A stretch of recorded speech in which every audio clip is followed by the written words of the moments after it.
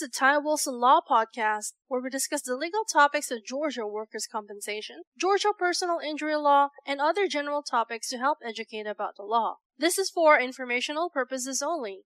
We do not represent you until we have a written agreement to do so. Our goal is to provide helpful information and to educate listeners. If you have a specific question on a Georgia legal topic, feel free to contact us toll-free at 877-960-4585.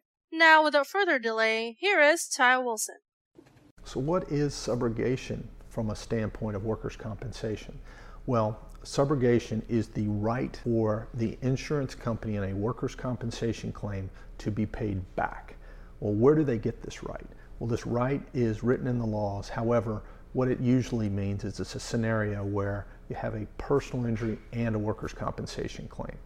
If you have workers' comp paying out a great deal of medical care and income benefits on your behalf, if they can prove that you have not been compensated, completely compensated of all economic and non-economic damages, well then they arguably have the right to be paid back for what they paid out. That is called subrogation. They would be paid back from the personal injury claim if there is a big enough recovery, and if they can prove all economic and non-economic damages have been recovered.